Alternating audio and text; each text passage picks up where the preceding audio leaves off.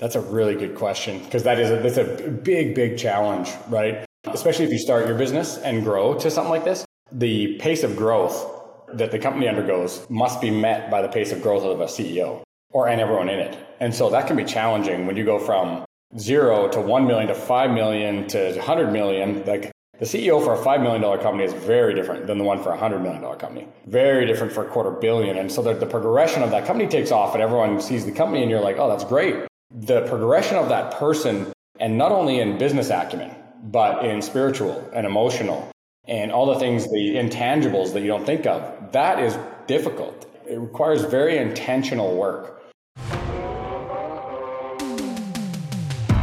Welcome to Energy Builders, a podcast about the geologists, engineers, roughnecks, entrepreneurs, and many more that are building in oil and gas. On this episode, our guest is Brett Chell. Brett is the founder and CEO of Cold Bore Technology, North America's largest and only Layer 0 digital infrastructure for a connected frac site. On this episode, Brett and I discuss his experience working on, running, and building drilling rigs, how he transitioned from the oil field to capital formation, and how he used his experience to build a $250 million energy tech company. Brett shares some great advice for aspiring entrepreneurs, like beginning as you mean to go. I enjoyed the conversation, and I know you will as well.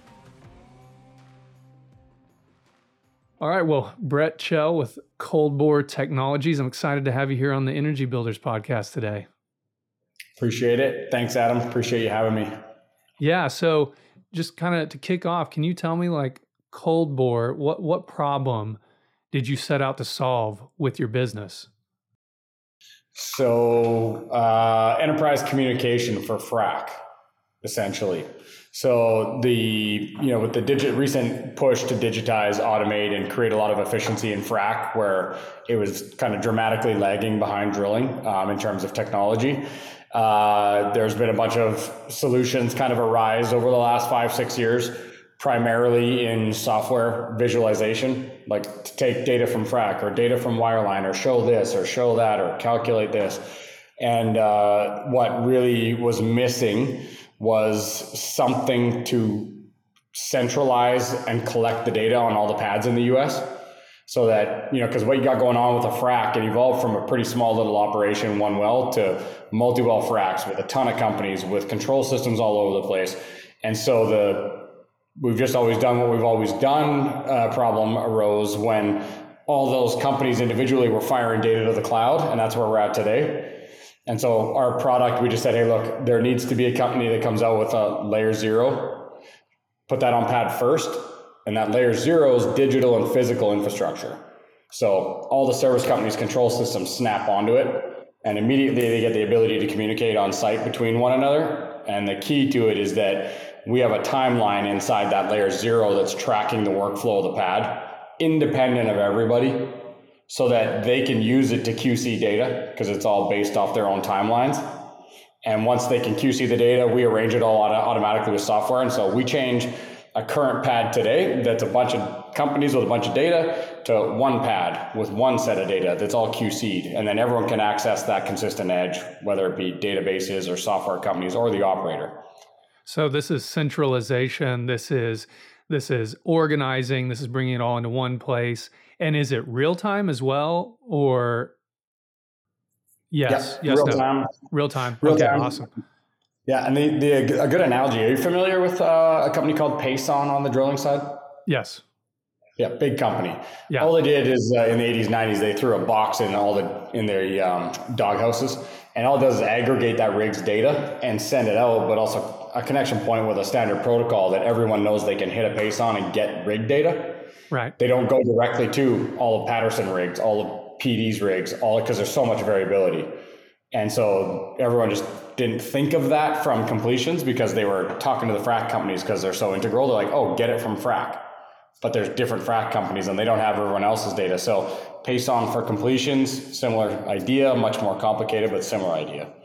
So was this a problem? I mean, were you a completions engineer? Did you work with a frac service company, or did you just see this problem and dive into it? So Yeah, there's, no, I'd never worked in frac when I started developing this. Obviously, I've been on frac sites pretty much exclusively for the last 8 years now since we've been working on it. But Uh, I was a drilling guy. I worked okay. on drilling rigs. Started as a lease hand and worked my way up to a driller from like 2000 Nice. to 2008.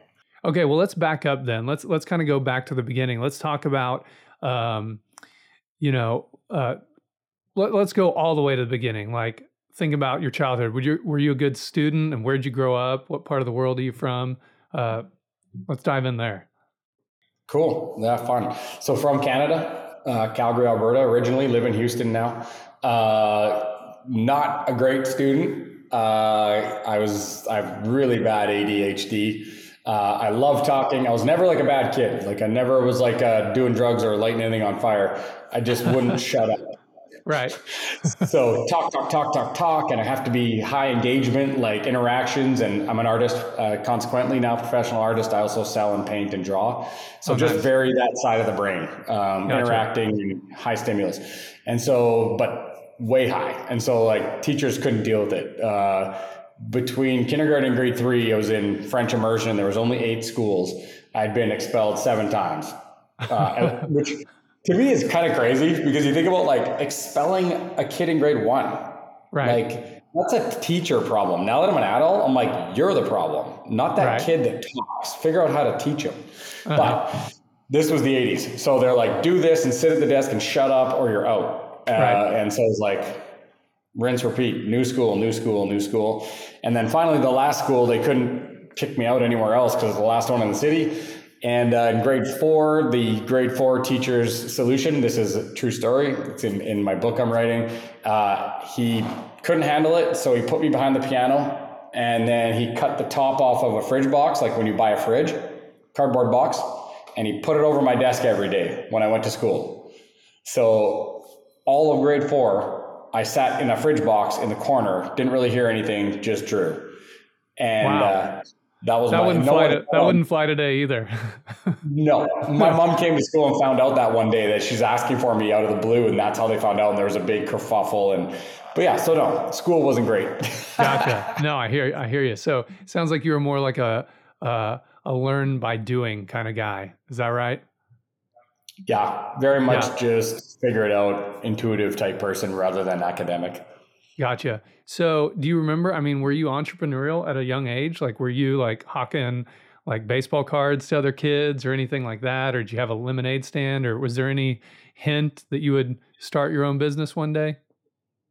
I wish I could say that because I love those guys that have that story. They're like, I was making $100. No, I would trade. I was into cards and all that shit, and I would do the old lemonade stand, but I'd immediately take my $4 and go spend it on candy. Like I had no financial literacy whatsoever. That didn't come till like 30. Right. Yeah, no, I spun up when I was a kid, a lemonade stand so we could get the Sega Genesis, right? Like, got to sell enough lemonade so I can go make that purchase and get the video games going in the house. So I hear you. Yeah. I'd earn it and spend it. So so no early entrepreneurial stories, but did you have anyone in your life, like any relatives that were entrepreneurial, or did you see examples of that as a way to move forward in life as a career? Yeah. Actually, funny enough, I was thinking about this the other day. I can't think of anyone in my family that has a job. So my mom owned a modeling agency. She was an entrepreneur. My dad, always entrepreneur. Both my grandparents, butcher and a florist. Aunties and uncles all own their own businesses, investment bankers and stuff. I don't know if it's just like literally there's no one in our family that had a job. Yeah. So everybody's got some kind of business that they operate. So that you just grew up seeing that all around you. Yeah, that was just kind of normal. And I'm to be honest, I'm completely and 100% unemployable. I just run on my own schedule. Huh? Yeah. I run on my own schedule. That's just like I don't do well with authority. Every personality test or like Roche, like all these tests you can do with these different, every single one of them, my authority is at 0. And they're like, you're so extreme. It's like you do not listen to authority and you will always do what you want. it's very clear that I should have my own business. Yeah. Gotcha. So you kind of saw that everywhere. I mean, how did you end up in oil and gas? You mentioned earlier that you were on the drilling side of things. So how'd you roll into the oil and gas industry? So I dropped out of I kind of half-assed finished grade 12, half-assed just decided to quit and leave. I didn't have enough credits. So then I went to art school. I did get into Emily Carr Art School, which is a pretty good art school in Canada. Did that and then decided pretty quick that I saw my friends making $100,000 a year. So I had a brother-in-law that worked on the drilling rigs and he said, this is how you do it. And he got me a job and I went out and started washing rigs. And then there you go. 8 years later, I was out there still. 7. Yeah, you said you worked your way up. What'd you work all the way up to? Driller? Were you running the drilling rig? Yeah, that's where I quit. Was that driller? Yeah. So how many years was that in the field? About 6.5, 7. I mean, actual field work was about 4.5, 5 years. And then we got recruited to go to we were the second and third guys at a company called Extreme Coil Drilling. When they set that company up, they hired Kevin, my brother, and I to come build their 3 and 400 rigs in the yard. And so we built those coil top drive hybrids and the 3 and 400s and then sent them down to Costa Rica. And then ultimately a bunch of them went over to Saudi. Awesome. So you got some experience there. Like actually you were running the rig, but then you actually got to the point where you're helping design and build these rigs. Am I understanding that right? Yeah, I didn't do any designing on Extreme. I just was in the yard building. And so we were very hands-on with control systems, and fabrication, stuff like that. What's that's kind of a different set of skills, right? I guess, what's that like going from like running the things to actually building the things? It's funny you say that because I still think back to a few of the stories like, this was like in the early 2000s, so it's maybe still a little more cowboy than today. But they just are like, oh, we'll bring the guys in that work for us to come build rigs when it's slow. And so we would fabricate, we'd weld. I never welded before. You just learn when you get out there. Nothing on critical stuff, but you'd weld stuff together, put it together parts that aren't under load. And then, or like electrical stuff. I remember putting capacitors in and installing them and wiring them up. And the electrician would come around. There was electricians out there, but they're like, oh, put this in, put that in. And then I'm throwing it in. He's like, hey, don't put a wrench by that. Those things can hold a charge that'll kill you for like 3 years. I'm like, what? Okay. I didn't know that. Yeah. I didn't know that. Yeah. Right. So it's just the way of the patch. You'd fix everything on those rigs when they're in the field. Like when they break, the crew fixes everything. And so you tear diesel motors apart, you tear top drives and injectors apart. You just have to do it. Okay, so you're working on the rig, then it gets slow, so you're helping build rigs, working in, like you said, fabricating. What's next on your journey to ultimately cold bore technologies?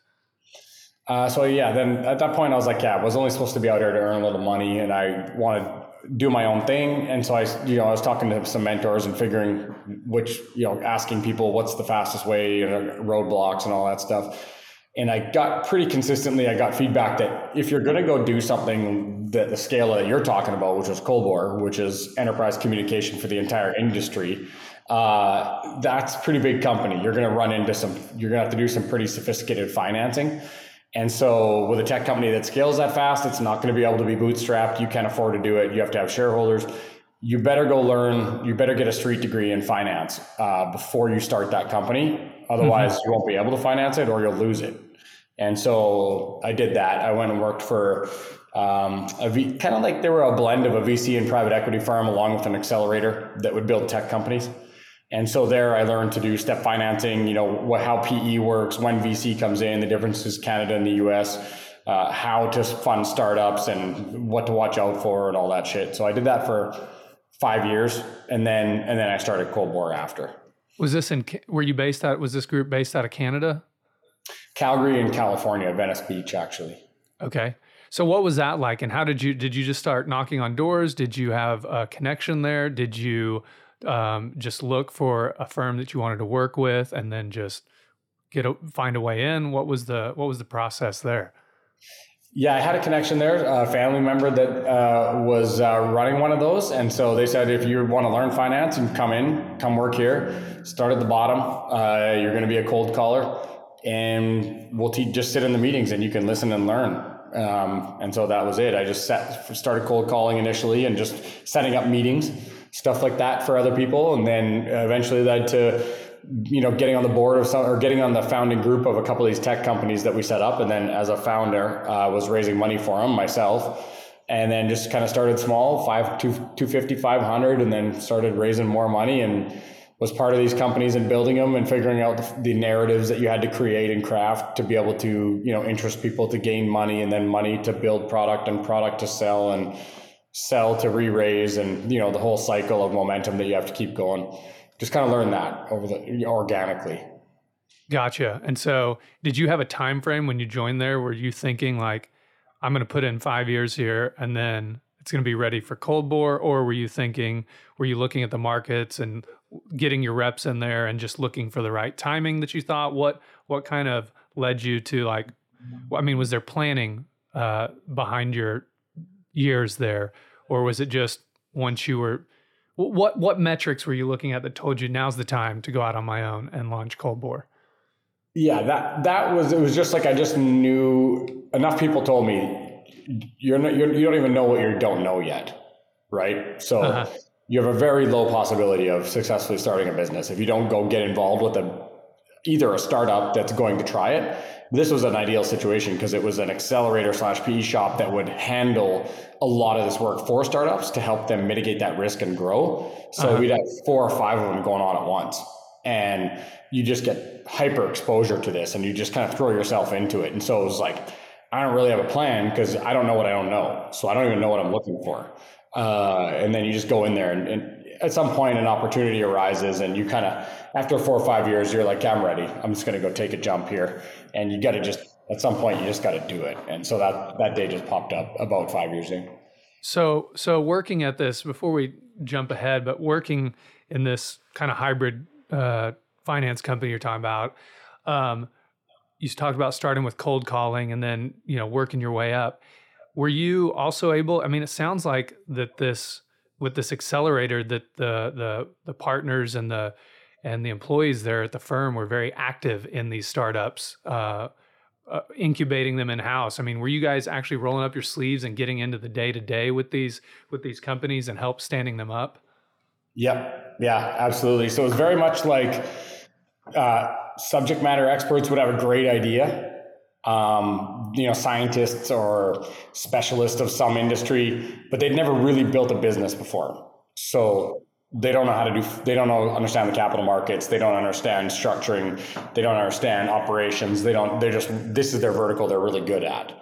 Right. Those type of people we would find. And then we were the infrastructure to get them started, right? Help them with legal, get the company set up, figure out the narratives, how to pitch, how to raise, what you would need, 1, 5, 10 strategic, or are you a 250, 500 run cash flow, right?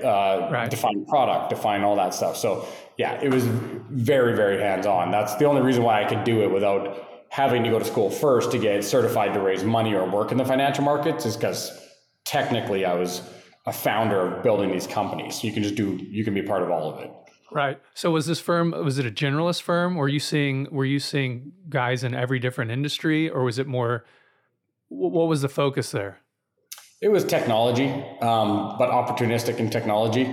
We did one where we took on a project we sent a Volkswagen bust-sized video camera up to the ISS and installed it on the Russian module to provide video back for all the ministries in different countries. So it was like $250 million worth of money we raised over 5 years and ended up building it from zero to a couple hundred employees. And we were launching cameras on rockets. So we kind of did the whole thing. And then another one was just a pure tech play on your phone. 10 years ago, we were working with software that could take a picture of anything in your house or outside, a car, shoes, table. It would use image recognition to identify it, and then it would bring it up on all the sites where you could buy it. So just picture of that hat you're wearing, and it would immediately take you to purchase online. But that was like 10 years ago, so way before that stuff existed. So it was all over the place. Awesome. Yeah. what's the guy's name? The founder of Reddit. Oh, I can't think of his name. He's married to one of the Williams tennis sisters. yeah, I don't know. Okay. So you got a lot of experience at this finance company. You got to help stand up businesses. You're seeing technology products from, like you said, something like a literal moonshot to like, consumer products over the phone, right? Like over a smartphone. So you get your reps in, okay, I'm ready to go and launch Cold Bore. What's number one step for doing that? So we started off, we got to come up with a concept, bring some partners in. This might be my biggest advice if I have some at this podcast. Yeah. Bring partners in, figure out who your experts are and who the group is that's going to do it. And then you got to start raising money to get rolling. So one of the biggest mistakes I made is I was young and I had no idea. But we met these guys that were like 50 or so at the time, and I was like 30. And they just were like 55, maybe even. They're like, oh, we're scientists, we're experts, we've done this, we've done that. And I don't know shit, so I don't know how to check them. I don't know anything. I'm just like, oh, great. Yeah. Adults that know what they're doing. This is going to be easy. I'll just like, and so those guys stuck around for about a month after we divvied up a quarter of all the shares in the company. And they still own those shares today in a $250 million company, and I haven't seen them in 8 years. There's the first lesson. Yeah. Okay. So looking back, I mean, you can see that now. You saw all like what were looking back at the time you didn't see were like red flags. What were the red flags? I don't know if it's really hard to tell red flags on people right away, right? People can present themselves really well. And so I would just suggest there's mechanisms. And the way you do it is you just don't issue stock to anybody that doesn't come with a golden handcuff. It's an option. Option based on a performance-based option with a time period of 3 years and a third vesting. And if you don't get these, you get fired. You don't get the other third. Yeah. And so that's the way to properly set it up. Then you don't have to try to, guess, have a crystal ball to know if they're going to stick around and gut it out. Because honestly, there's a lot of smart people. Those guys were brilliant scientists, but they just had other interests. They weren't invested in it. Like they all left when the industry turned down and we basically ran out of money 1 year in. And they're like, oh, well, good try. And I'm like, good try. I raised all the money from like everyone I know. You guys didn't do shit. Right. Like, I was like, uh-oh, I put myself in a bad spot here. So, right. So the incentives weren't aligned. No. Yeah. No, they had zero money in, and they got a quarter of the company, and I went and raised all the money for people that I knew. So it was my reputational risk and family's money risk and friends like oil and gas guys, $25,000 at a time. Right. Everyone. Yeah. That's good advice. So you have these partners that you start the business with, and what's some of the, like you said, you had to finance the business. You had a big, this business is not just something you're going to start out of your basement and be, slow rolling. You're needing to raise a significant amount of capital and start building software as well as hardware. Right. So like, what's some of the challenges there on, did people believe in this when you told them the idea? Were they very skeptical? What were some of the stories there kind of standing the thing up? Well, like the first thing is that I wish that I would impart, if anyone listens to this, that you want to understand is, do you really want to get into a long cycle, heavy financial burden, heavily burdened company that's going to take a lot of raising and private equity and VC and before it ever cash flows? Like, do you want to get into that? Because there's a big difference between that business, and if you just take those out and you don't understand, you're just like, oh, I want to make $1 billion company. You don't know what you don't know. You're like, okay, that let's go for the big one. Or do you want to just start a company that cash flows right away? Like a type of business where you can make $100,000 your first month or year. And then that year 2, you can make $2-3 million. It might not ever be $1 billion, but you don't have no shareholders. And right. Look at that now. I'm like, $5 million a year in revenue is huge if you have no shareholders. Yeah. right? Right. Whereas like now I'm 10 years in and I'm happy we went the way we did. Like you make the best of it, but I look at it now and I'm like the amount of work and loss of sleep and raising $50 million over the course of 8 years and 4 market cycles and 2 different governments that are against oil and gas and navigating all this and boards and shareholders and that's a whole different ball game. And the CEO is in until the end. Like Right. you're at risk until the exit. It take years off your life. So think about which model you want. That's first one. That's great advice. So let's talk about that a little bit, because I think you bring up a good point. Like, are you wanting to build $1 billion company, or are you wanting to build a company that cash flows as quick as possible? Maybe you're a solopreneur, maybe you're just working with contractors. Thinking about that, a lot of people just idolize entrepreneurship and say, I started my own business. It's great. I work for myself. But you're kind of highlighting some of the, pluses, but also some minuses. So is there any more you can dig in there? I mean, like you kind of mentioned some there, like you're not just working for yourself. You mentioned governmental pressure, right? So regulatory. You mentioned your shareholders. You mentioned partners earlier. Can you break down a little bit more on each of those? Like, give us a story from the regulatory environment that really challenged you.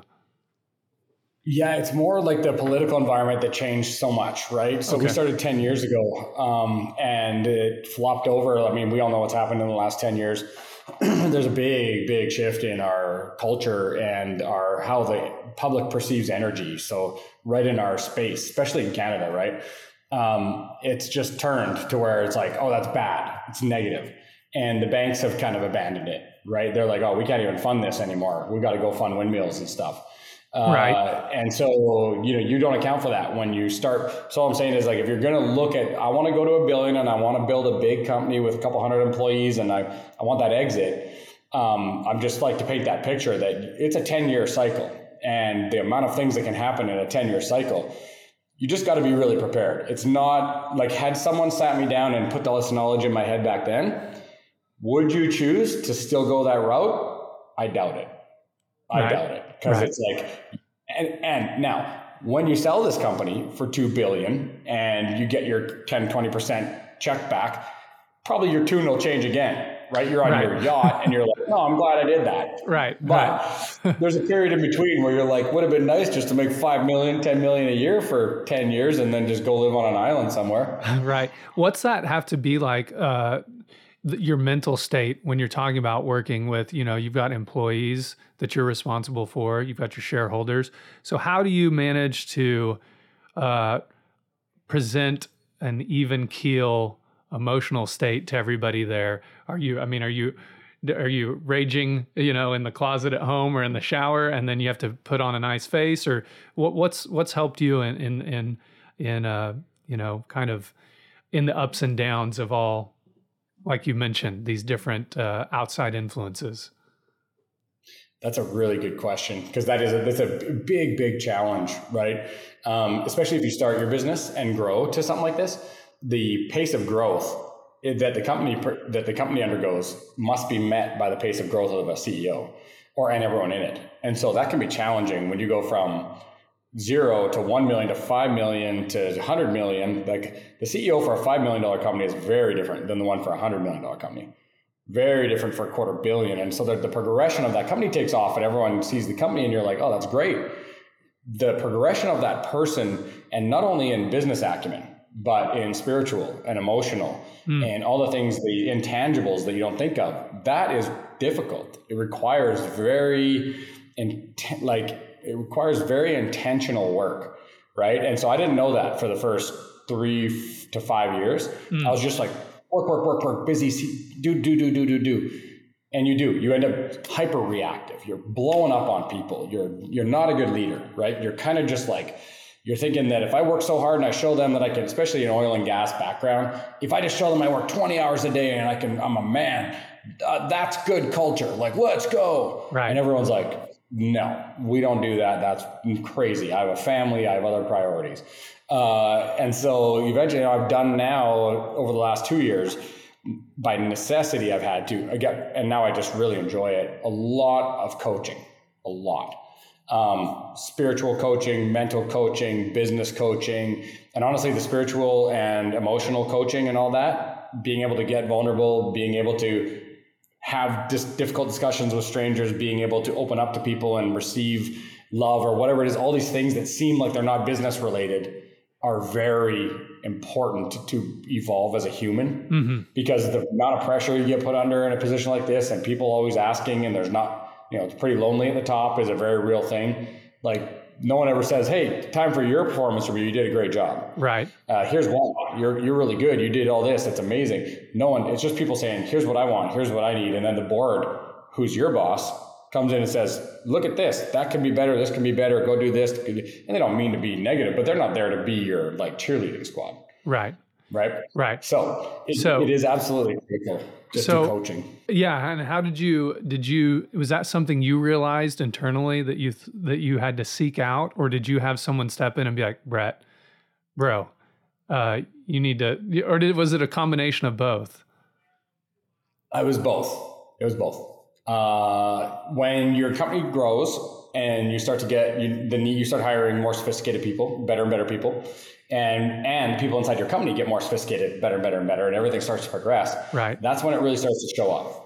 Because if you're 5 people and you're a small company and you're in the boardroom and something goes wrong and you're a young CEO and you blow up at 5 people, they kind of just go like, well, whatever. You hire in a couple more people that were executive level at a big, multinational, and they come in and you blow up at them. They're like, I'm not here for that. Right. I'm not doing that. Uh-huh. So, and then you go, oh shit. You're like, I just look like a complete idiot. And have I been doing that the whole time? Right. You know what I mean? It's like, you just know you're out of place quickly. Right. And what's that been like? Speak to, like you mentioned that, like you've got your employees that are there with you, they're growing, they're leveling up. But then you start to hire in, maybe even some of your employees outgrow you technically. What's that like working with someone who's, you're having to wear a bunch of hats, right? You're also working with highly specialized, trained employees. What's that like to know, like, this person, I know they are because I hired them for this purpose, are just A+ at this, and I'm not on that specific thing. What's that like? What's that dichotomy like, working through those? Obviously you've got to steer the ship, you've got to lead them, but they're also the expert in their area. So what's that like? I imagine there's a couple elements to that. One of them would probably be that when you're like, I have a bunch of these people, they're so smart at what they do. Mm-hmm. And I will never know what they know in that space. So if you have any insecurities around that, I can see that being a problem. Like, you have a tough time hiring people smarter than you. Luckily, just inherently, naturally, I don't have any insecurity around that. And so it's great. I'm like, pull that person in. Like, look how capable they are. That's what we need. Where the challenge then comes in on the backside of that is, it can be hard to understand or to figure out how to manage that and lead that person to, properly give them leadership in their area. And because you don't know, like a developer. Like, when I first started hiring software developers, that was a nightmare. I'm like, I don't even know how to use email. Right. Like, how do I tell this person what to do?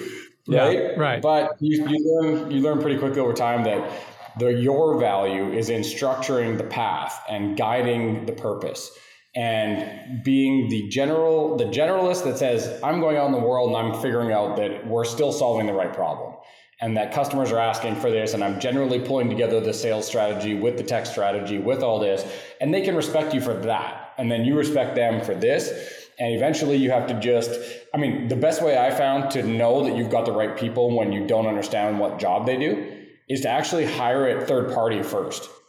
So like, if I need software developed, don't try hiring developers before you've done that. Just pay a third party to develop software.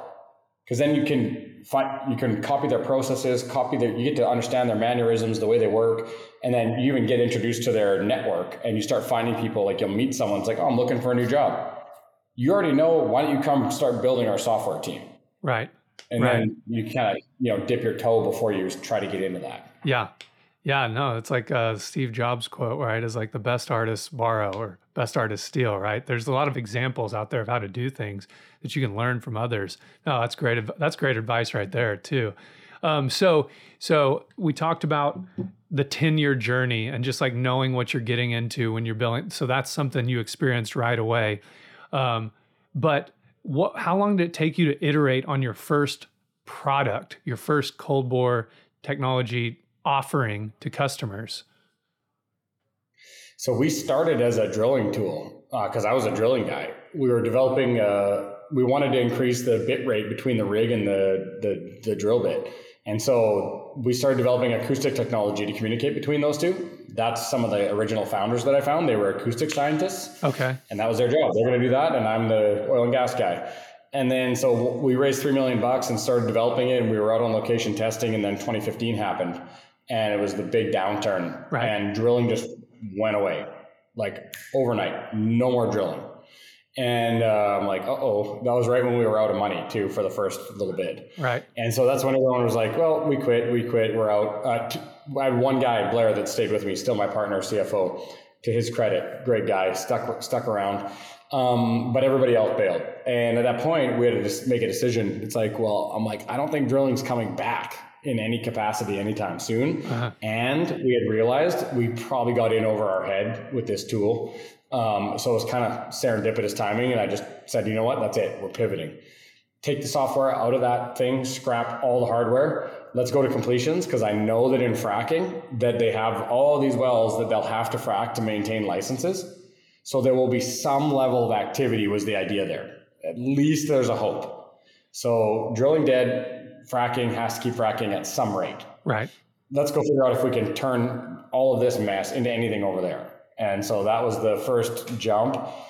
Got on a frack site, found out that they were using balls, but it doesn't matter. There's a solution where we could use our acoustic software to hear something valuable. Uh-huh. And so we did, put it on there, and we started listening to all the downhole stuff that was going on during a frack and telling them what was happening with ball drop frack. And I'm like, great, there's a new application. And we re-raised a couple $1 million on, kept going on that. And that's what led to the understanding. I'm like, on that location, pulling 1/4 terabyte a day of data out of this hole. And I started asking around 10 years ago or 8 years ago, I'm like, hey, where's your like pace on? I got all this data. You're going to want it. Where do you put all everyone else's data? And they're like, I don't know, like frac van. Right. And I was like, well, no, like not who's the most, like the big service out here. Like where does the oil company get their data and everyone else's in the same spot? Like they get it 30 days later when this is done. Kinda, sometimes, a little bit of it all over the place. Right. And that was it. So that was the genesis. I'm like, oh, Blair, there's a bigger opportunity out here. This acoustic thing, it'll work a little bit. It's a pretty small market, but this, whatever this is, ended up being SmartPad and Layer 0. That is enterprise communication for frac. That's huge. And then all it was left to do was way underestimate the amount of money and time it would take to develop. So, so let's talk about that a little bit. I think some things I'm pulling out here, Brett, is like, it sounds like you're very curious. Since a young age, you've been interested in learning by doing. You knew you wanted to build a big company, but you also, you and your partner that stuck with you, you guys weren't going to ride the ship down as it sank. Like you're like, how do we button this thing up and pivot? What kind of mindset does that take? I think it takes like a willingness to jettison the bad stuff, but also like, is it just curiosity? Is it just you guys being hungry and like a drive to make this work? Was it happenstance that you guys saw that? What do you think's going on there? What's a takeaway for like I said, anyone who's listening who's thinking about starting a business? What do you think was going on there that enabled you guys to pivot? So the most important thing, if you're going to be the leader of a company that's going to take this path and try to, it's any business too, this is broadly applicable, is the ability to make decisions with very little information. So Ben Horowitz's book, The Hard Thing About Hard Things, he talks about this. Less than 10% of information is what CEOs generally have on a daily basis when they're making decisions that could affect the whole company. So constantly comfortable making decisions with less than 10% of the information you need, and then just sticking with it and going. And then if it's not right, you switch. New decision, switch, go. And so first thing is the ability to make decisions without all the information. So if you're an engineer or you're an engineering type or you really want to figure things out, do not start a company. Very, very low chance it'll be successful. Go work for someone, right? And then the other thing is just, I think people grossly, and me included, grossly underestimate the level of grit it will take to be a successful company. Everyone's always worried about their idea, IP, patents, all that stuff. Doesn't matter. I honestly could care less about your idea. A million ideas have died on the floor. It's all about the ability to execute, and ability to execute simply comes from staying in it long enough. It literally comes down to grit and the ability to make decisions quickly.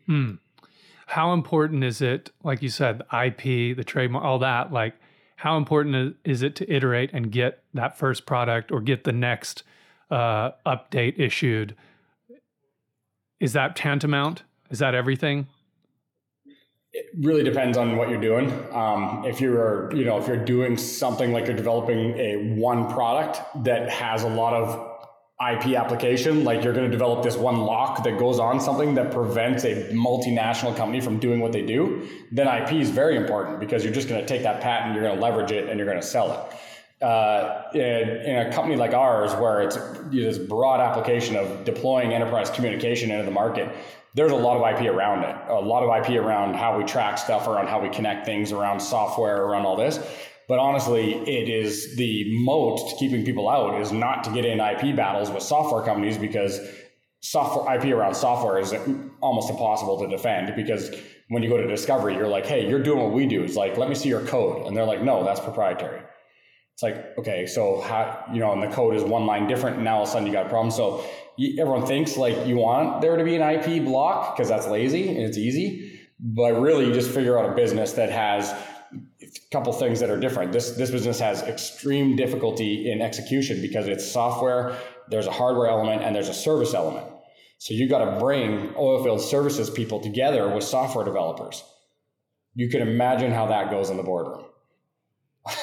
Yeah, you've got to have a story there. So what, that's a good point. Like you're talking about bringing three very different disciplines together.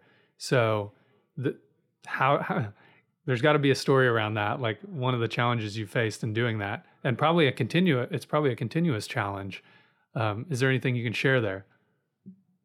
For sure. Yeah, it's a continuous challenge. Always a story around it is that, like, when I was doing this and starting and funding and refunding and going, it's been 7 years worth of iterating and going, and we've got another 2 or 3 before it's all the way in this market. So it's a very long cycle. I chose a very difficult, complex deployment, all these things, all the way along. Everybody said, don't do that, don't do this, don't do that. You're great. We love the passion. We love the idea. This industry does need standardized communication, 100%, but shouldn't do that. That's too hard. Just go SaaS. Develop the analytics and sell that. You can make a ton of money doing that. Now, there's truth to that. It would have been a lot easier to just make the visualization of all this messed up data and go there. There's other companies that did have been very successful, very big, but there's going to be a lot of competition up there now. There's no real barrier to entry because you just get in, you develop software, and you compete. This one, the way I looked at it, now for better or worse, we'll find out when I get to the end. I said, if we stick on this and we are successful in finding out how to connect everybody physically, own the digital platform that is at the base of all their communication, and then develop visualizations for them to interact. So software, hardware, and service. This will be extremely difficult to remove. It's like Amazon being put in as the platform for e-commerce. You could develop another platform, but there's no buyers and sellers on it. There's no the money it takes to get in there. Like, it doesn't matter. Nobody is displacing Amazon. But anyone can displace a software ERP system that does some calculating of your billing, right? And so you just got to look and be aware. So like when we went at this, everybody wanted me, investors, everybody said, don't do that. It's too hard. Get to the software side, ditch all the people, ditch all the hardware.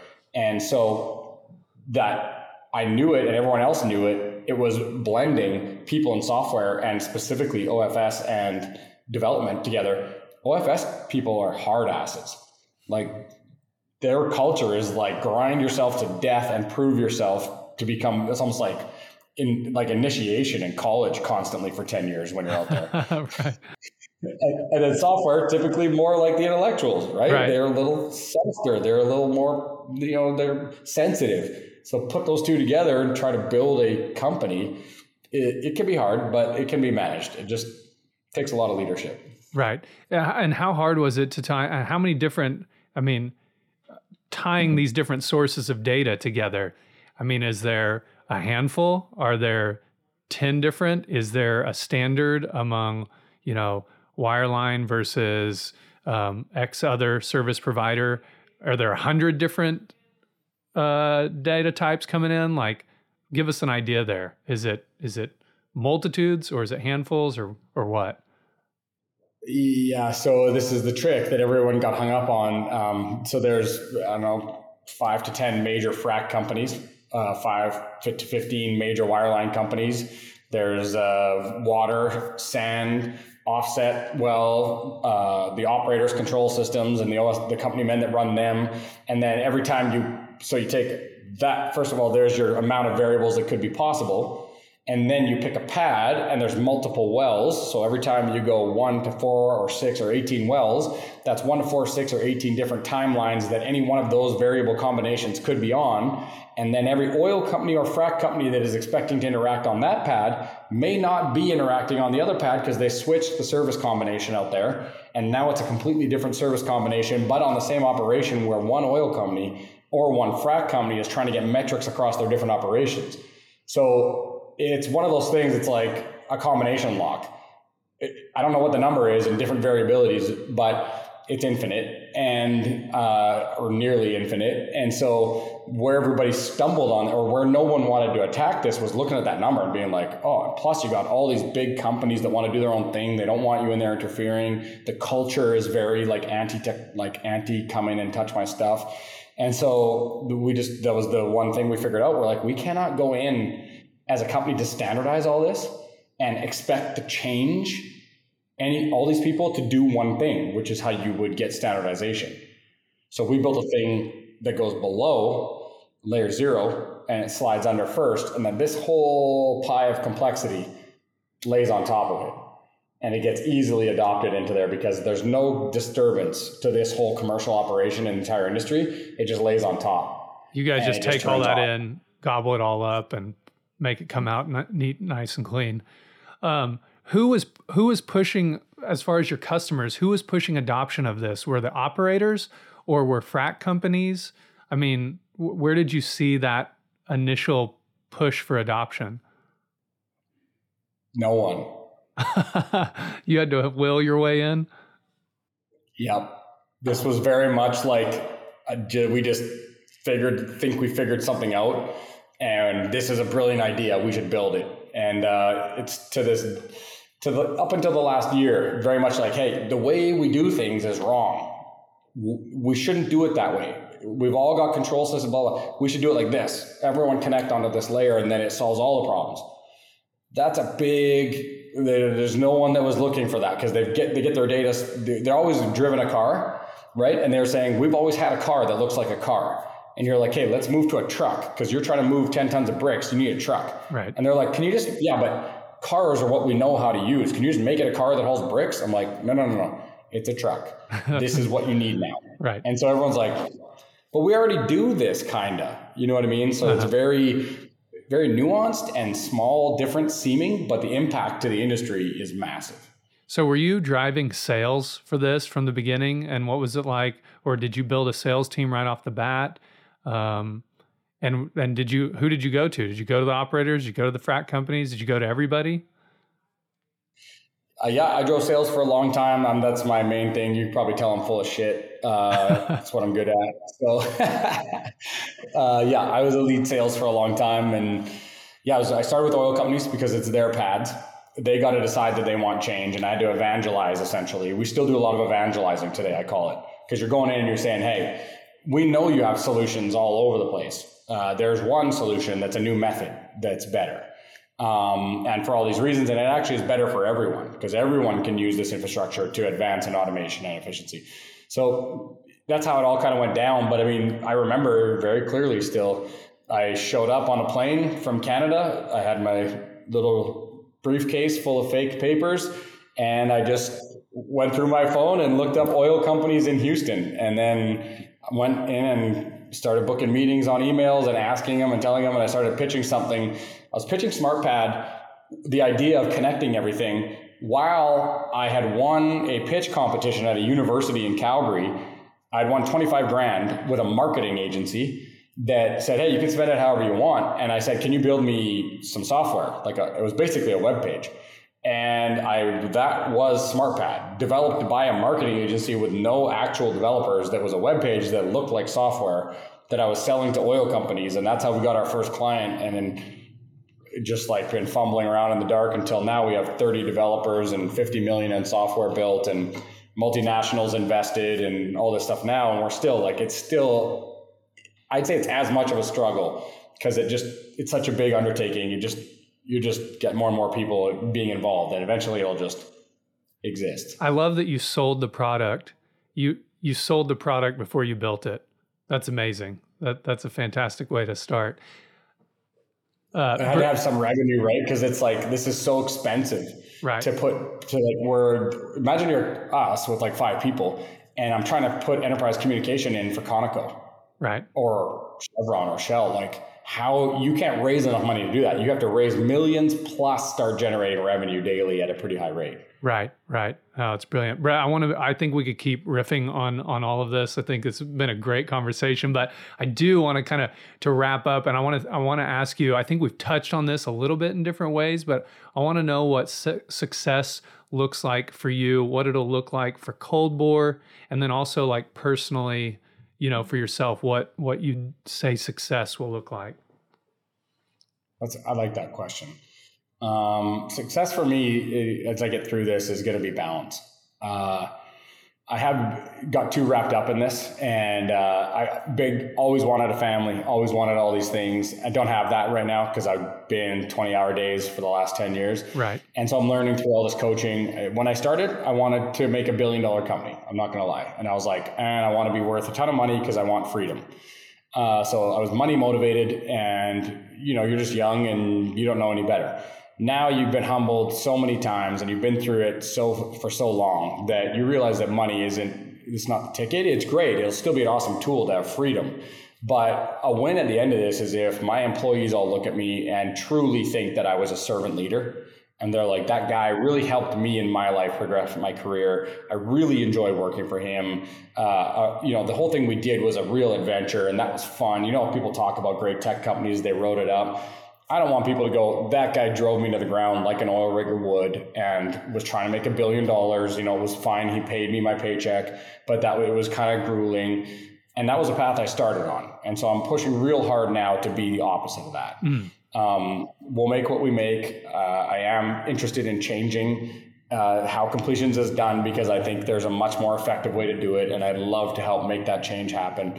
But truthfully, the most important thing right now is that all my people build the lives that they want to build, and that this company serves them in constructing their lifestyle and not the other way around. Yeah, that's awesome. No, that's really cool. So, and actually you made me think of, as you're talking about that, you said you got really wrapped up in this. How much do you think of Cold Bore Technologies has become a part of your personality? And do you think if there's an exit down the road, a point where you have to step out, is that going to be a tough transition? We'll see when we get there. There's definitely part of my identity. I would change the word personality for identity. And that's something you have to be really careful of, because it leads to I had a coach this weekend. I had a great weekend in California. One of the guys there had won Super Bowl twice. He was in the NFL, super accomplished guy, big, just a monster of a guy. He's a really cool dude. But he said that I just had a hole in my chest that I couldn't fill.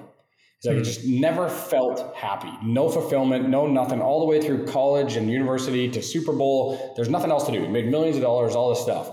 And it just occurred to me, I was like, that's because I've attached also me. I kind of feel like I can't, you grow, I'm still not where I want to be, but it's a $250 million company with multinationals and billionaires invested. There's all these things that a kid who never finished grade 12 could never dream of being as a part of. Right. But I just don't feel any different. You know what I mean? And that's because I've attached so much of my self-worth and identity to making this a success that I haven't focused on the important stuff in life, like showing up for people and being the best father, son, and husband and all these things. So again, it comes back to that balance. The balance, it's like, you got to be so careful that, because if you let your identity become what a company is, of course, that's not fulfilling as a human. Yeah. Right. Man, that's great advice. That's great advice. Great way of thinking about it. Okay. So wrapping up, you got a couple more minutes?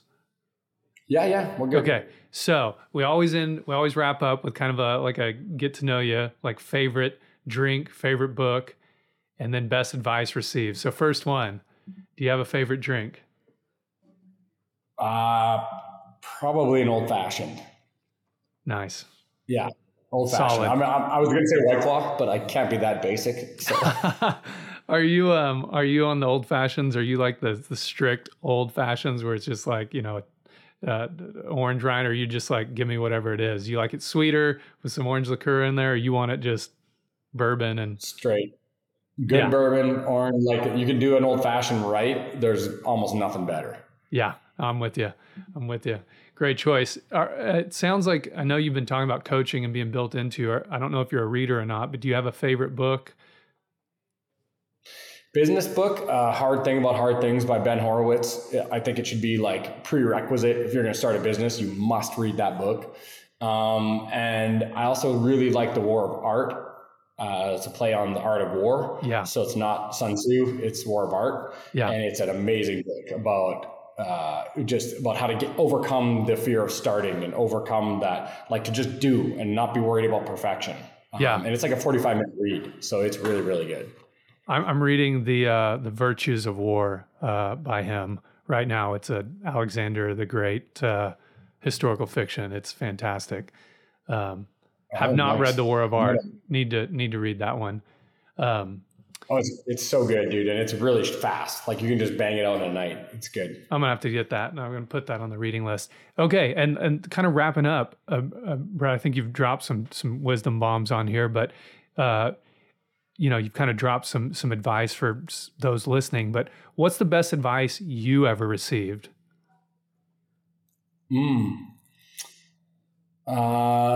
One thing that stands out is when I first started from my Uncle Cam.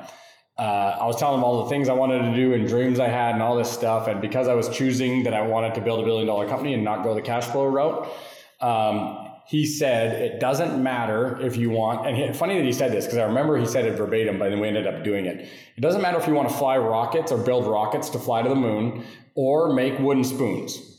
If you don't know how to finance your business to do either, you will do neither, or you might lose both. And I was like, it's that important. Like that important if you're going to scale. Yeah. Now, if you're just doing cash flow, no big deal. You just got to get a good accountant, manage your books. If you're going to scale fast and go big, you got to understand strategic finance and the banking and the financial markets, because it is full of people that are going to trip you up on purpose, give you death spiral financing, take your company, term sheets will be messed up. It's just as important as the company. So that identify which one you want to do, cash flow or scale. And then if you're going scale, stop and get a financial education or a partner that understands it. That's my advice. That's great. Well, Brett Chell with Cold Board Technologies, I've really enjoyed the conversation. I think everyone else will when they listen to this too. Thanks very much for being on Energy Builders today. Me too, buddy. Thank you. Have a good one. You too. Hey, if you enjoyed the show, please do us a big favor and leave a review in whatever podcast app you listen to, or share with someone you think might enjoy this content. Thanks a lot for listening to Energy Builders.